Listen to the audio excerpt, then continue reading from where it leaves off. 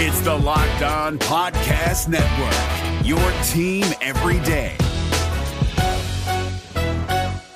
Jackson Gatlin here, host of the Monday edition Locked On NBA podcast. Every Monday, I cover the three biggest stories in the NBA with the local experts from Locked On. It's an awesome recap of the weekend of the NBA and a look at what's ahead. Mark your calendars on Monday to join me for Locked On NBA podcast, available on YouTube and wherever you get your podcasts. Backs him down. Giannis into the lane. Giannis spinning. Fading shot. Up. Good for Giannis at the buzzer. Bucks win it. Our town, Green City, our time, our year, whole world's on watch because they beat the Our town, Green City, our time, our year, whole world's on watch because they beat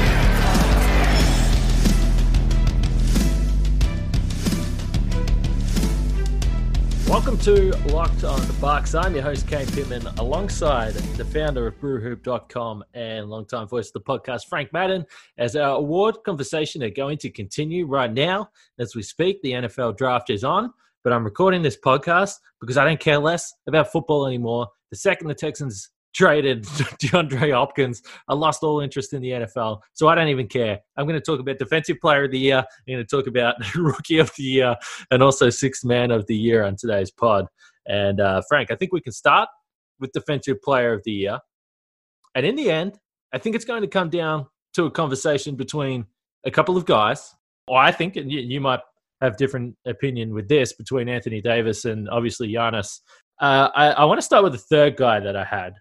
And I'm fully ready for people to hit me with the homer call here. Totally fine with that. I went with my countryman, Ben Simmons, a guy that gets criticized a lot for the way he plays basketball. But the one thing you can never doubt with Ben Simmons is that he is elite defensively. His ability to defend 1 through 4. I mean, you talk about guys that can fit a modern defense in various situations. I mean, he's seen as a ball handler on offense and a point guard, I guess, if that's the term you want to use. But defensively, this guy is dynamic, leads the league in steals, second in deflections, third in loose balls recovered. Ben Simmons is a terror defensively. Yeah, he's interesting because I feel like, you know, if I hadn't really thought about it much, like I always thought he would be really good and versatile on like forwards. And I didn't expect him to be so good against smaller players, like literally like he could defend point guards and shooting guards. And his ability to pressure and harass guys really far from the basket who are much smaller than him, going and pick and roll, things like that. That's the thing that kind of has jumped out to me the most watching him the past couple of years. So yeah, I mean, on the one hand, I think the thing I struggle with here is, you know, I don't think he's even the best defensive player on his own team. I think Embiid is kind of the fulcrum of that defense. Also, I guess he played 54 games this year, so it's not like he missed. You know, he ended up playing a pretty large chunk of their season, even though, you know, it seemed like he was going to miss obviously a lot of the season there towards the end. That's good. But yeah, I mean, he's definitely a tremendous defensive player. You know, looking at some of the numbers, Sixers were 1.4 points per possession better with him on the floor than off defensively. So, and again, that isn't like a perfect stat or anything like that. But you know, something I always like to look at just because it's kind of an easy, intuitive kind of way to look at it. And I think I have those numbers for the other guys that I've got on my list. And I think it tells a big part of the story. And just for reference, Embiid, Sixers were 8 points per 100 better defensively with him on the court. So that would be probably my biggest argument against Ben Simmons. But you know, I thought when you were saying you're going to be a homer, I thought you were going to bring up Brook Lopez. But I am happy to talk about Brook Lopez. I actually had 4 guys. I did not have Ben Simmons. Do you want to just run down your list, or how do you want to go through it? Because I have 4 guys that I think I have an order for. I think it's going to be different than your order probably. But if you want to go first, then I can give you mine. Yeah, for sure. I mean, I had Simmons obviously third there, and I really did want to get a guard, and I guess using the term guard for Ben Simmons is kind of, whatever. I mean, if you want to call him a guard, I don't know. I mean, it's that's one of the difficult things with modern basketball. But I wanted a guy that could defend small guys in my list, so I had Simmons 3, and then 2 and 1. I had Davis 2, then Giannis 1. So I know we're going to get to those guys. So I'm happy for you to run through. I guess maybe the other 2 guys that you had that I didn't. Yeah, so I actually had Anthony Davis 4th.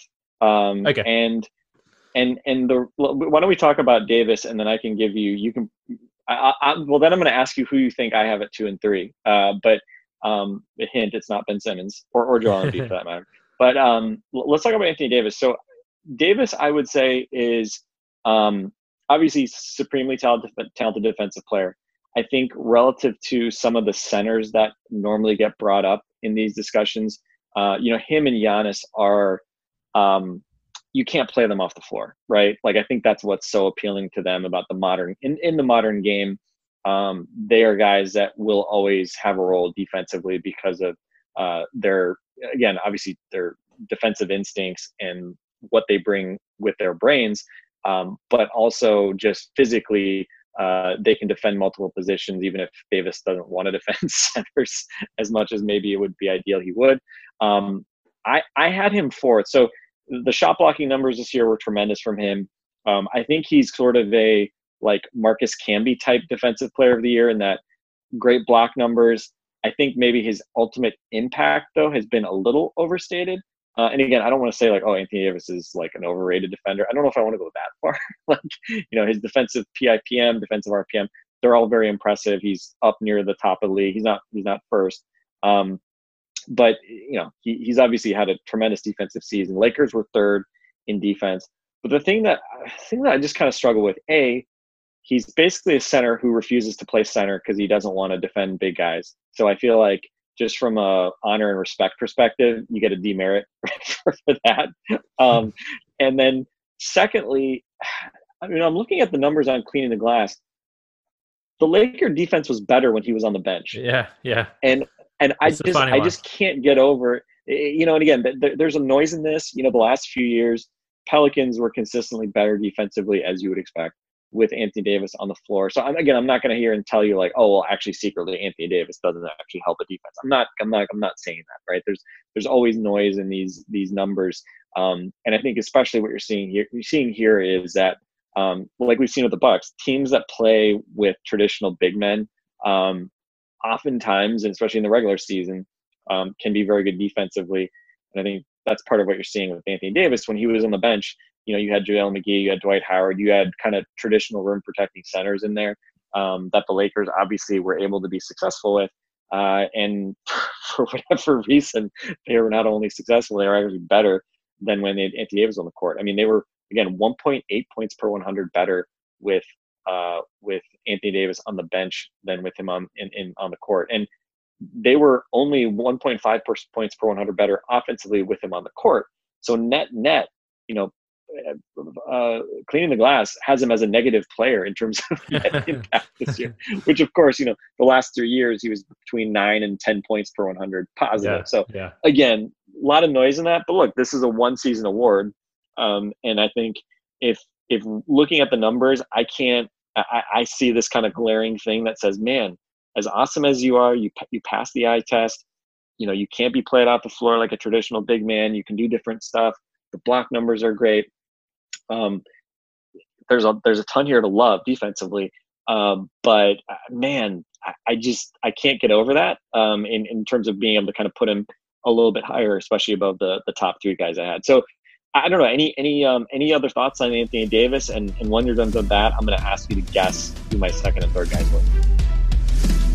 This Locked On podcast is brought to you by Home Chef. Now that the novelty of the new year has dwindled down, how are your resolutions coming? One of mine was to order less takeout, cook more at home, but I'll be honest, I haven't been consistent. That is until I found Home Chef. Home Chef provides fresh ingredients and chef-designed recipes conveniently delivered to your doorstep to simplify the cooking experience and without robbing you of the joy of putting a dish together yourself. I'm pescatarian, and they cater to a variety of dietary needs. I had this super refreshing ginger sesame salmon, a beautiful trout dish, and a super comforting shrimp and vegetable orzo dish, all of which took me less than 30 minutes to put together. For a limited time right now, Home Chef is offering all of our listeners 18 free meals, plus free shipping on your first box and free dessert for life at homechef.com/locked-on. That's homechef.com/locked-on for 18 free meals and free dessert for life. Homechef.com/locked-on. Must be an active subscriber to receive free dessert.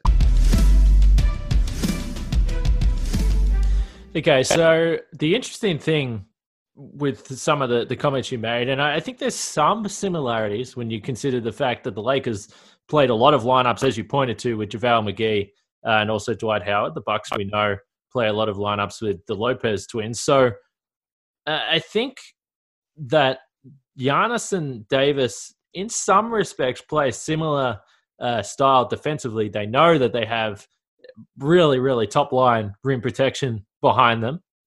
And the interesting thing for both those guys is that their blocks numbers and steal numbers have been down to where they've been in previous years. And I think a lot of that has to do with, as you said, the system and the guys they have around them. So I think that's why it's an interesting comparison for them. And I know we'll dive into Giannis a little bit more after that. In regards to who you had, I have 3 guys in mind. Well, actually, technically, I have 4 guys in mind. You're talking about a guy that potentially is going for 3 Defensive Player of the Year awards in a row, Rudy Gobert. I have his name in the mix here. Another wild card I have that has got a lot of credit for his defense this year. We saw him specifically have a really strong night against Giannis. You can argue whether it was all legal, but Bam Adebayo is one guy that I would have in there. Obviously, we spoke a lot about what Brook Lopez has been able to do defensively. And again, if you're going to throw a guard in there, maybe I don't think you've got this guy. So, but look, all right, I don't even want to mention his name. So that's the 3 I want to pick for the 2 that you had: Brook Lopez, Bam, and Rudy Gobert. Have I got the 2 in those 3? You have the 2 in there. So, and if you ask me this tomorrow, I might change the order a little bit because whatever. I'm not an actual voter. I've put some thought into it. I've done some research, but I'm not going to claim an unimpeachable opinion on this. So I put Brook 3rd, Gobert 2nd, okay. And my rationale here, both guys, incredible year shot blocking. Brook, obviously, the argument is the rim protection numbers. The Bucks are just dominant in the rim protection data that obviously we've talked about all year. Giannis, I think, and I haven't pulled it up today, but Giannis, I think, as a number of folks may be aware, that the top 3 in terms of opponent field goal percentage around the rim all year was pretty much Giannis by a mile at first, followed by Brook and Robin. So a lot of Bucks, which partly is credit to obviously those players. Part of it also is just system wise. Obviously, it's not a coincidence that 3 Bucks would be there together. But earning those Coach of the Year high placements in part of that. But Rudy and Brook are very close in a lot of ways. You look at like the PIPM numbers. Brook is actually plus 3.73 defensive PIPM. Rudy Gobert plus 3.43. Those guys, I think they were 2nd and 3rd behind Giannis, I want to say. So very close there. RPM strongly favors Gobert. He's at 3.23, which is 1st in the league in defensive RPM. Brook was actually a ways down the list. He was 7th, about plus 2. And so a lot of it just kind of for me comes down to sort of maybe just trying to disentangle the player from the team and the kind of environment. The Bucks, obviously Brook again deserves credit. He was the anchor of an historically great defense. Gobert, the Jazz were only 11th, right? Yeah, that to me is the part that I struggled the most with. I thought about Kawhi Leonard as well. Again, if you ask me tomorrow, maybe I put Kawhi in the top 3. He's obviously tremendous. But with Gobert, again, I just think he's an anchor. And even though the Jazz were not as great this year, you look at the kind of differentials, they're there with Rudy. They were 7 points per 100 defensively better with him on the floor. Obviously, block shots, he rebounds. And I think I think the issue obviously with him, which I think is disqualifying for him to win this year, is the fact that we've seen, and again, like I hate to over-index, is like the Rockets in particular have obviously really taken advantage of him in the playoffs, as well as they had some games in the regular season when they went small and really went at him and were able to beat them and play at a high level against the Jazz. It's not like that's happening every night or something like that. Yeah. But I do think, he is a guy who can be, who's more liable to be exploited in that way than someone like Giannis or Davis or Kawhi for that matter. So he's sort of the kind of throwback, pure rim protecting center. He's obviously extremely good at what he does. But I just don't think, this year, given especially the team performances, that he merits winning it. And I think if anything, I'm maybe being a little generous putting him at number 2. So yeah, I don't know. Any other thoughts on that? Bam, I'm glad you mentioned him. Obviously he's had a great year. I think probably we need to see, a little more, before he'll get, kind of maybe more serious defensive player of the year consideration, considering kind of the competition that he's going up against. But obviously a guy that is on a great trajectory for Miami, where, he's been able to defend centers. He's been able to switch. He does a lot of stuff that obviously is just super valuable. So yeah, I don't know. Anything else, or do you want to get into a certain guy that we're picking to win defensive player of the year, which I guess, and I know The Athletic recently had a straw poll that also had him number 1. I think I checked last week. I don't know how sort of up to date these odds are. I think Anthony Davis was still tending to be the Vegas favorite, or at least in some of these online sports books still had Davis as having the advantage for DPOY. But it's been an incredible defensive year from Giannis, and ironically, you pointed out, I mean, he's actually his kind of stock numbers, blocks and steals are actually down this year. Kind of, not just with the minutes as well. That's like 36. They're genuinely down. Yeah, right. They're generally down. But there's a lot of other things that he does, and a lot of stuff that again doesn't necessarily show up in a box score for sure. That merits why he's in this discussion. This is Jake from Locked On. Locked On has teamed up with State Farm to spotlight some of the greatest supporting players in NBA history. After beating the Heat led by LeBron James and Dwayne Wade in 2011, Dirk Nowitzki won an NBA title and proved himself to be one of the greatest basketball players of all time. But there was one player in the starting lineup for the last 3 games of the finals that helped support Dirk all the way to a championship, JJ Barea. Led by JJ and Jason Terry, the Mavs' second unit proved to be the strength throughout the playoffs, where they led the NBA in bench scoring. But for games 4, 5, and 6 in the NBA Finals, Mavs coach Rick Carlisle inserted Barea into the starting 5 to help the Mavs space the floor and put more playmaking around Dirk. JJ Barea had a knack for running the pick and roll with Dirk that helped the Mavs score more efficiently on their run to a title. Dirk Nowitzki couldn't score the way he did if he didn't have much needed support from someone like JJ Barea. Sometimes you and I need that kind of support too. Think of State Farm like a pivotal team player. When you need help protecting the things that matter most, remember the jingle and just say, like a good neighbor, State Farm is there. The first thing to point out, and this is similar to when we were discussing the coach of the year, you have to look at history to tell you what Giannis would be trying to do. Because I think, most of the polls that we see, and even the media polls with guys that are actually going to, guys and girls that are actually going to be voting for that award, it's looking like Giannis is going to be a back-to-back MVP. And when you consider the MVP Defensive Player of the Year double, only 2 guys have done it, Jordan and Olajuwon. So let's be real about this.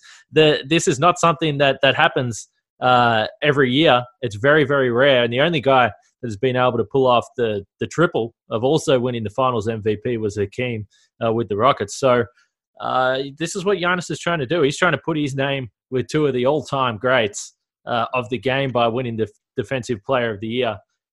The number that sticks out to me, and I do want to give credit. I believe it was Dan Devine that wrote this Ringer piece that he went into great detail about the specific numbers that the candidates for Defensive Player of the Year have. There was one number that stood out to me because as we look at the raw numbers with the blocks and the steals and generally categories that people look at and say, oh, he's a good defender. Look at that. He's getting 3 blocks per game. For Giannis, that has been down. We spoke about the differences in the way and in the styles and in their role within the defense. But the stat that came from that story that stood out to me, Anthony Davis, when he is directly defending someone, they're only shooting 38% from the field, which is just, incredible. When Davis tries to put the clamps down on you, he generally is pretty efficient at doing so. That is second in the league, league-wide for that stat. There's only one guy that has a better percentage than him or a lower percentage for opponents, and that's Giannis at 36.1%. We've seen this, and I think there was no better highlight or bigger highlight than in the All-Star game. And people say, well, it's an All-Star game. But we know they were playing defense, and he's a couple of blocks that he had on LeBron, the shot that LeBron just gets off over everyone. No one can defend that. Giannis was able to still get the block shot. This is the difference between these elite defenders. We can look at all the team stats. We can look at all those numbers from the group as a whole. But when individually these guys lock down, and when Giannis locks down defensively, he's amazing to watch, and he's very, very difficult to score on. The other number that's interesting to me, and I'm sure you're going to get to his ability to defend the rim and defend the paint. We know the Bucks do this so well. Giannis is giving up only 41.9% for opposition field goal attempts within 6 feet. The best on the Bucks, the Lopez twins, funnily enough, they're both tied at 44.1%. I don't know how that's possible, but it is.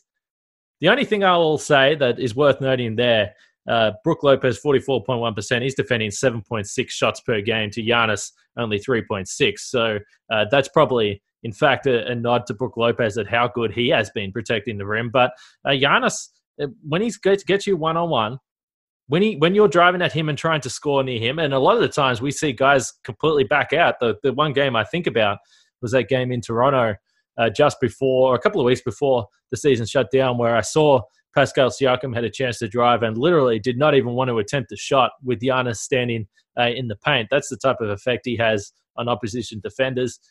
The numbers sometimes are a little bit noisy, and they're hard to really look into and see what's real and what's not. But I don't know if there's a better defender when you look at him from the eye test and say, this guy is completely changing what the opposition is trying to do out there like Giannis. It's incredible to watch. Yeah, in transition, people don't even, like you said, people don't want to even deal with them, right? Which I think is part of the story why his block numbers are down, is people don't even try, right? It's like the shutdown corner type thing. So it's been obviously, something that we see night in, night out. Even though he's not defending like the opponent's best player typically, the impact that he has is it's very obvious. The stat I was mentioning, some of the other guys, their stats in terms of how much better is their team's defense with him on the court than off. The Bucks have a great defense, right? Part of Giannis's probably biggest challenge in winning Defensive Player of the Year is that you have Brook Lopez, also a viable candidate to win this. You've got, the likes of Eric Bledsoe, who's coming off an all-defensive team nod. And there's a lot of guys that obviously have great defensive reputations on this team. But you look at the Bucks, their defense with Giannis on the court this year, 11 points per 100 better than when he was on the bench. It's not like their defense just completely falls apart when he's on the bench. They are just that much better, that much more, historically elite when he's on the floor than when he's not. And so it's he's just a handful on both ends, right? And we normally think of it, obviously, more of what he does offensively and how difficult he is to handle there. But defensively, he has been able to, weaponize his incredible physical tools in a way that obviously I think we all hoped that he might. And again, it's a weird season for it to happen, but it does feel like there is a very good chance, with I think just sort of the way that we've been seeing some of these straw polls and things like that. It does feel like there's a very good chance that he could pull off the double this year after nearly pulling off that MVP Defensive Player of the Year double last year. I didn't really think he was. I didn't think he was going to win last year when Rudy Gobert beat him to it. This year, I do think, again, just the kind of stars have aligned in a way with the Bucks' historically great defense, historically great general performance this year. him being kind of, again, just so obviously, ultimately the building block of that, right? Like, yeah, maybe you can go small and put the Bucks in positions where Brook Lopez has a harder time being on the floor defensively. You can't do that with Giannis, right? Kind of like what I was saying with Anthony Davis as well. And that, again, just he is that weapon that you can't do anything with. You just hope that guys hit jump shots, because with Giannis, as well as obviously Brook and Robin protecting the basket area, it's just extremely, extremely difficult.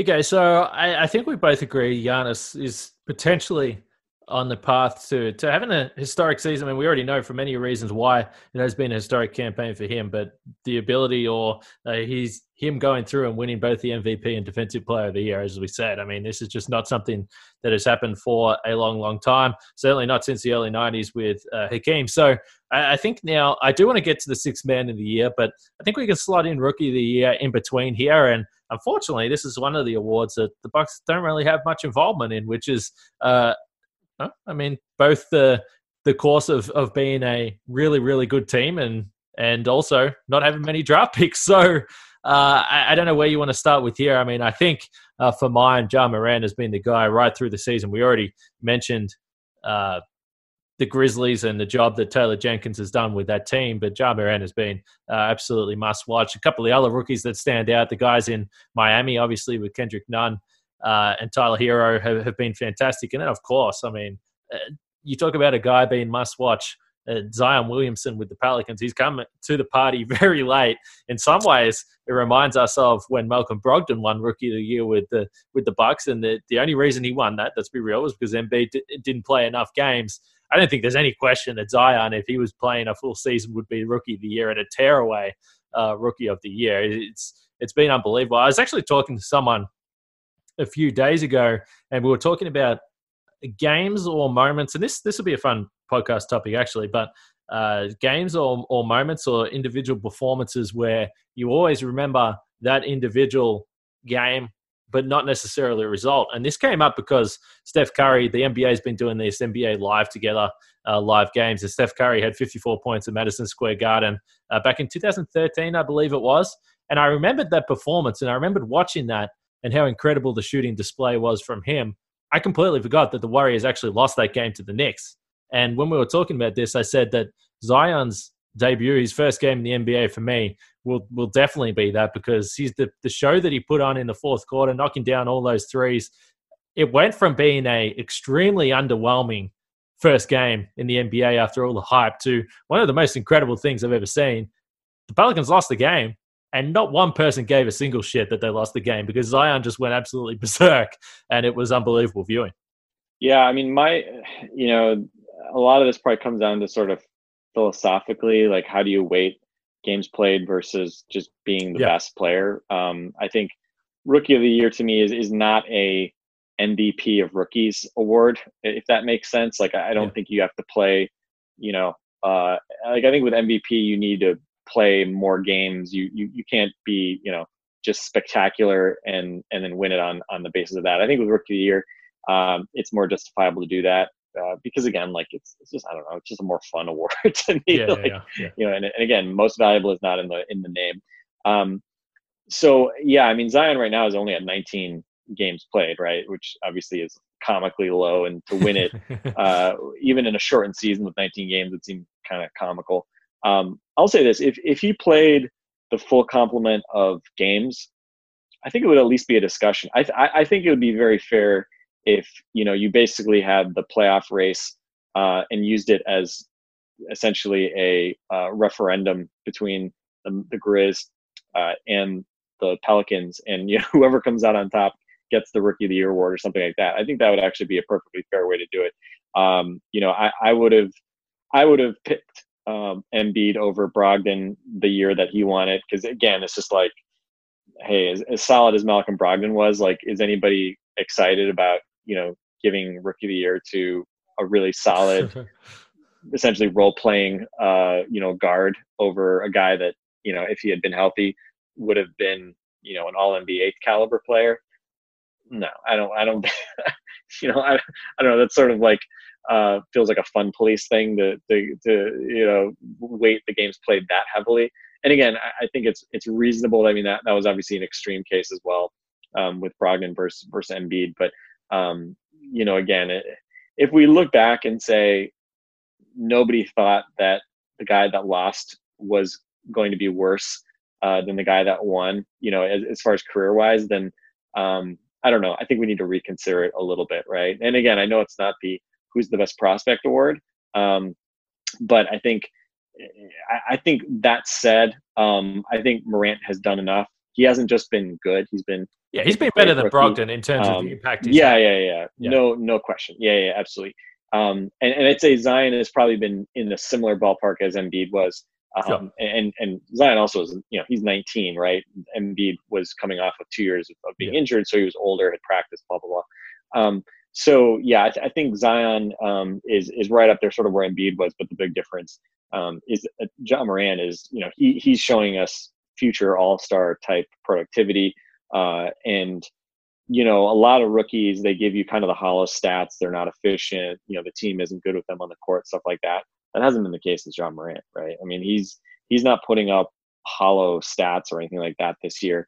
I mean, he just deserves a ton of credit, I think, for not just being ready to play at such a high level in the NBA as a rookie, but doing it in a way that has been consistent with winning, which, I mean, that to me is the amazing part. That's the part that very few rookies can do, right? Lots of rookies will put up stats, but to put up, stats that are meaningful is really impressive. So I'd say Jean Morant kind of has to win it, even if Zion's peaks have been higher than his. I think it's got to be Jean Morant right now. And again, if if in some alternate universe we saw this regular season finished out and the Pelicans nip the Grizzlies for the 8th seed, then I think I wouldn't have at least an issue with putting Zion ahead of Ja in the Rookie of the Year ballot. But again, that's not a world I'm expecting to see, unfortunately. So my expectation is certainly at this point that Morant will win. And not sure how many more times he will be acknowledged as having, winning an award over Zion. So he may have to, really savor this one, but I think he's deserved it at least. All right, so you can accuse Frank of a lot of things, but the fun police when it comes to the Rookie of the Year is not one of them.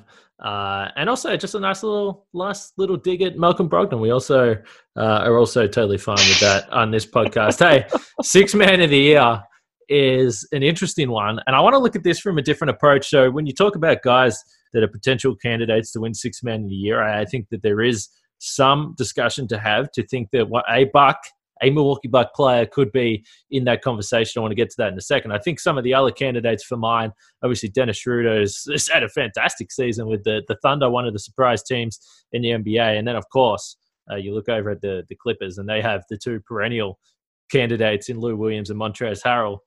I want to start with the Bucks, though. There's two guys for me that stand out that have been incredibly reliable and impactful players for the Bucks all season long. That's George Hill and Donte DiVincenzo. DiVincenzo has been a guy that has been the summoned spot starter. Let me spit that out on the Bucks team when they have had injuries to guys like Bledsoe and Chris Middleton. He's also slotted straight back to that familiar bench role. I mean, he's played that role for a long time, even right through college. It doesn't seem to bother him. He still is able to come in, and he is an advanced stats darling. I mean, you see some of the numbers that come out with DiVincenzo and the Bucks net rating, defensive rating with him on the floor.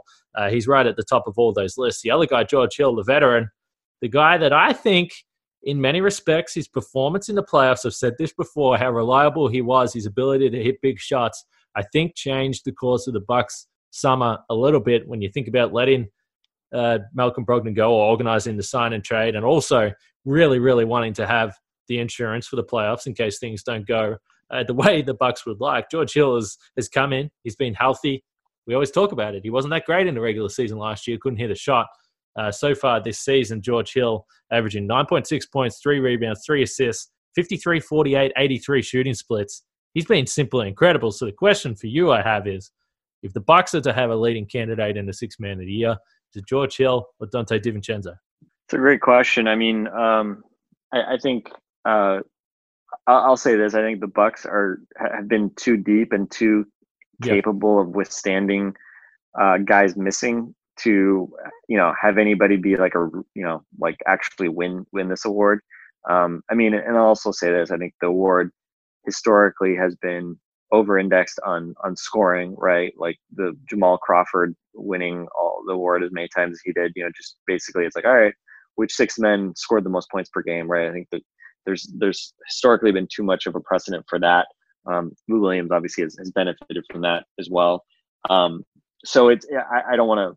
I mean, I like Donte and George Hill getting some love in this category because they are not that, right? They are not guys who just put up hollow points or not even hollow points, but they're not just kind of gunners who just score and give it up on the other end, for instance, like a Williams, something like that. So it's interesting. My first thought was the efficiency of Hill this year is just out of this world. I mean, he's not doing this ever again, right? I mean, I mean, you mentioned it, right? We talked so much about the 50, 40, 90 this year for Chris Middleton, but for George Hill to be 53% from the field and 48% from three. I mean, like, obviously part of that is that he's picking his spots and he's not gunning shots up all the time. But that's tremendous. His scoring efficiency this year was off the charts. I think was he at 68 or 69% true shooting? I mean, that's just a silly number. Like that, people don't do that, right? Like it's just crazy. 67%, excuse me. Really just a tremendous season from George Hill, and I would say obviously his performance and Donte. I mean, ironically, both those guys together. I mean, that's the biggest reason why I don't think the Bucks have in the regular season missed Malcolm Brogdon at all, right? Those guys, the way that they've performed at such a high level, in kind of off guard / point guard roles, both them typically coming off the bench, but and then the flip side for Donte. So George, the Bucks were pretty much neutral in terms of point differential, Hill on the floor versus Hill off the floor. Donte is obviously the interesting guy because you mentioned advanced stats, darling. RPM, PIPM has loved Donte all season. Bucks have been 6 points per 100 better with him on the court than off. Just in terms of raw plus minus, second behind Giannis in that department. And again, lots of noise here just because the Bucks have everybody doing well in these categories. But there is just something about when Donte has been on the court that just good things happen. And defensively, he's everywhere. He's so disruptive in ways that you don't really expect a guy of his size to be. Steals, sure, but also block shots, rebounds. He's just a guy that is just a magnet for the ball, and it's been so exciting to see because, as you said, I mean, we were hoping that he was going to be healthy this year. That was really my biggest hope. So for him to come out and have such a big positive impact and look like a long-term piece, will he be a starter? I don't know. We talked about that a few weeks ago, what his kind of ultimate ceiling looks like. But, he has this a ceiling high enough that it could very much, be a factor in helping the Bucks win or at least compete for a championship. And so you can't give him enough credit for the way that he came in this year and obviously put him past a rookie year that was obviously very stop-start with injuries. If I was to pick, I guess in to be true to the award name between those two, I guess I would go with Hill just because Donte started 22 games. So that's a huge number of starts relative to, a 6-man award. Again, I don't know that should disqualify him because obviously it's not like he was playing 35 minutes a night when he was starting or something like that. But, strictly speaking, he was, and again, it was typically because of injury, obviously, not because he was just the outright starter. But I would say in the truest sense of the word, I guess I would lean toward George Hill, but there's obviously some very good arguments for Donte, and, both guys just massively, successful seasons in very different circumstances, given one is in his second year, very much up and coming. And George Hill, obviously, is a guy that surprised us by playing at a high level, despite getting up there in age. Yeah, it's interesting, particularly looking at the advanced numbers with Donte, because you mentioned the starts, and certainly on this Bucks team, if you have a bunch of starts, it's going to help those categories because the starters have been so dominant. But that was always the case when he was coming off the bench as a reserve to start the season as well. Like you said, generally when he's on the floor, good things start to happen. It's funny you talk about the efficiency of George Hill, because I know that through the season, we spoke about it. We were like, how long can this last? He's shooting over 50% from three. So I have to take the opportunity to say fuck Goran Dragic for kneeing him straight in the nuts before the season ended, because, that was, first of all, a very dirty play. And remember, George Hill missed a couple of games after that, and he came back for that game at Phoenix, didn't hit a three. He was 0 for 2, 1 for 5 from the field, missed the game at Denver along with absolutely everyone else. So, fortunately, George Hill seems to be doing well now. We got a chance to speak to him yesterday, but that was a nasty blow. And I always had this concern with George, and I'm like, man, I don't want him to get out of rhythm because he's shooting the ball so well. But an incredible season for him. And the thing I love about George Hill, I mean, Donte obviously was unexpected, the impact he's had on the team. But George Hill, is someone that is incredibly vital to the success of this team when we know what has gone down in the playoffs in the past. They're going to really need that guy if the season comes back to play in those big moments. Although, we've said, who knows what the playoff situation is like. Maybe there's no fans. Maybe that helps certain players on this team. As far as a winner for Sixth Man of the Year, do you have, and I didn't really look into this a lot in terms of numbers with these other guys. I think I'm leaning towards probably Dennis Schroeder because, again, I mean, I want to reward the Thunder for having a really impressive season to not only just sneak into the playoffs, but be a team on the back of Schroeder coming off the bench, on the back of Chris Paul and his renaissance, Shai Gilgeous-Alexander, what he's been able to do, the big Kiwi, Steven Adams. The Thunder are a really dangerous team. I don't think there's too many teams out there that would want to see them in the first round or whatever, moving on from there. So I'd probably give it to Schroeder. Also, it's just maybe it's a bit of voter fatigue from the guys out of the Clippers, particularly Lou Williams. I mean, they've been sensational as well, particularly Montrez for mine. He's one of the guys that I enjoy watching play as much as anyone around the league. Yeah, I mean, I would probably shy away from Lou for kind of some of the reasons I mentioned. Being as good as he is as a scorer, obviously he's tremendous. He can carry a second unit, and obviously he's a luxury to have. Playing with Harrell and running those pick and rolls off the bench and playing very big minutes. I mean, they're functionally like starters. Obviously, when you talk about crunch time, in a lot of ways.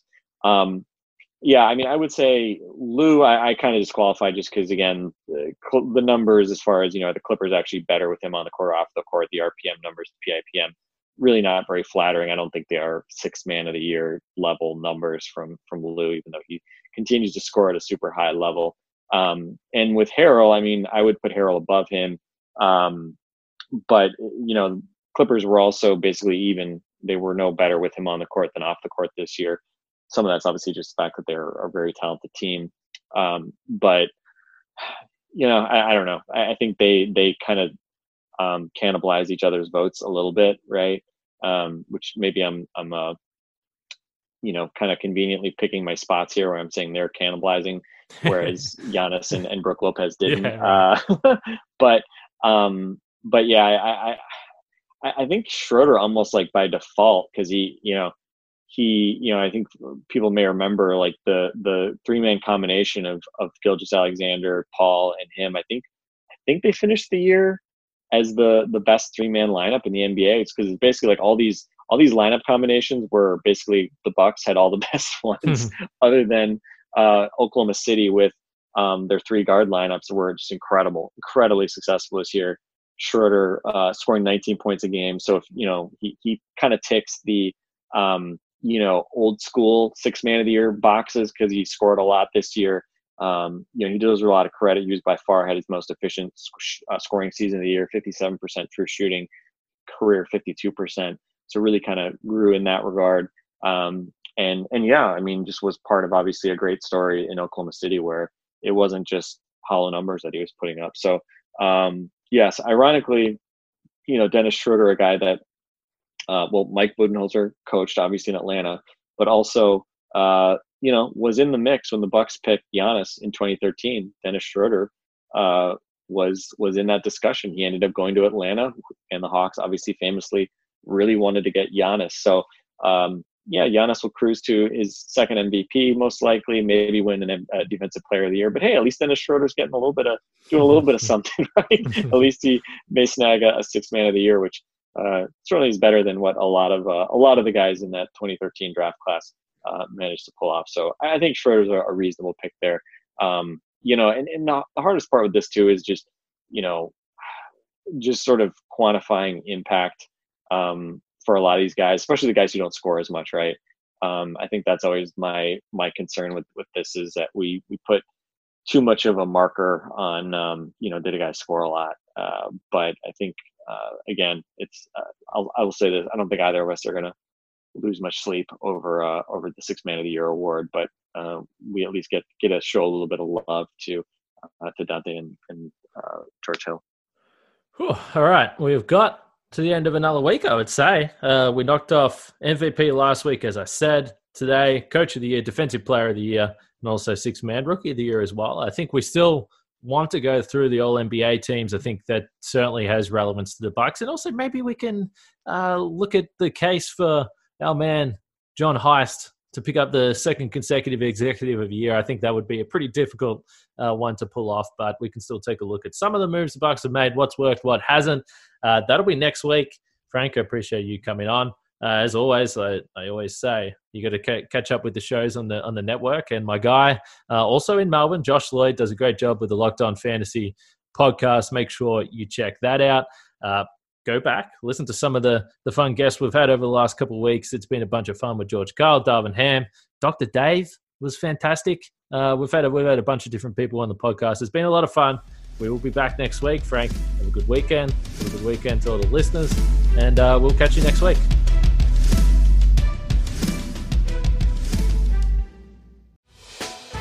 Hey, Prime members, you can listen to this Locked On podcast ad-free on Amazon Music. Download the Amazon Music app today.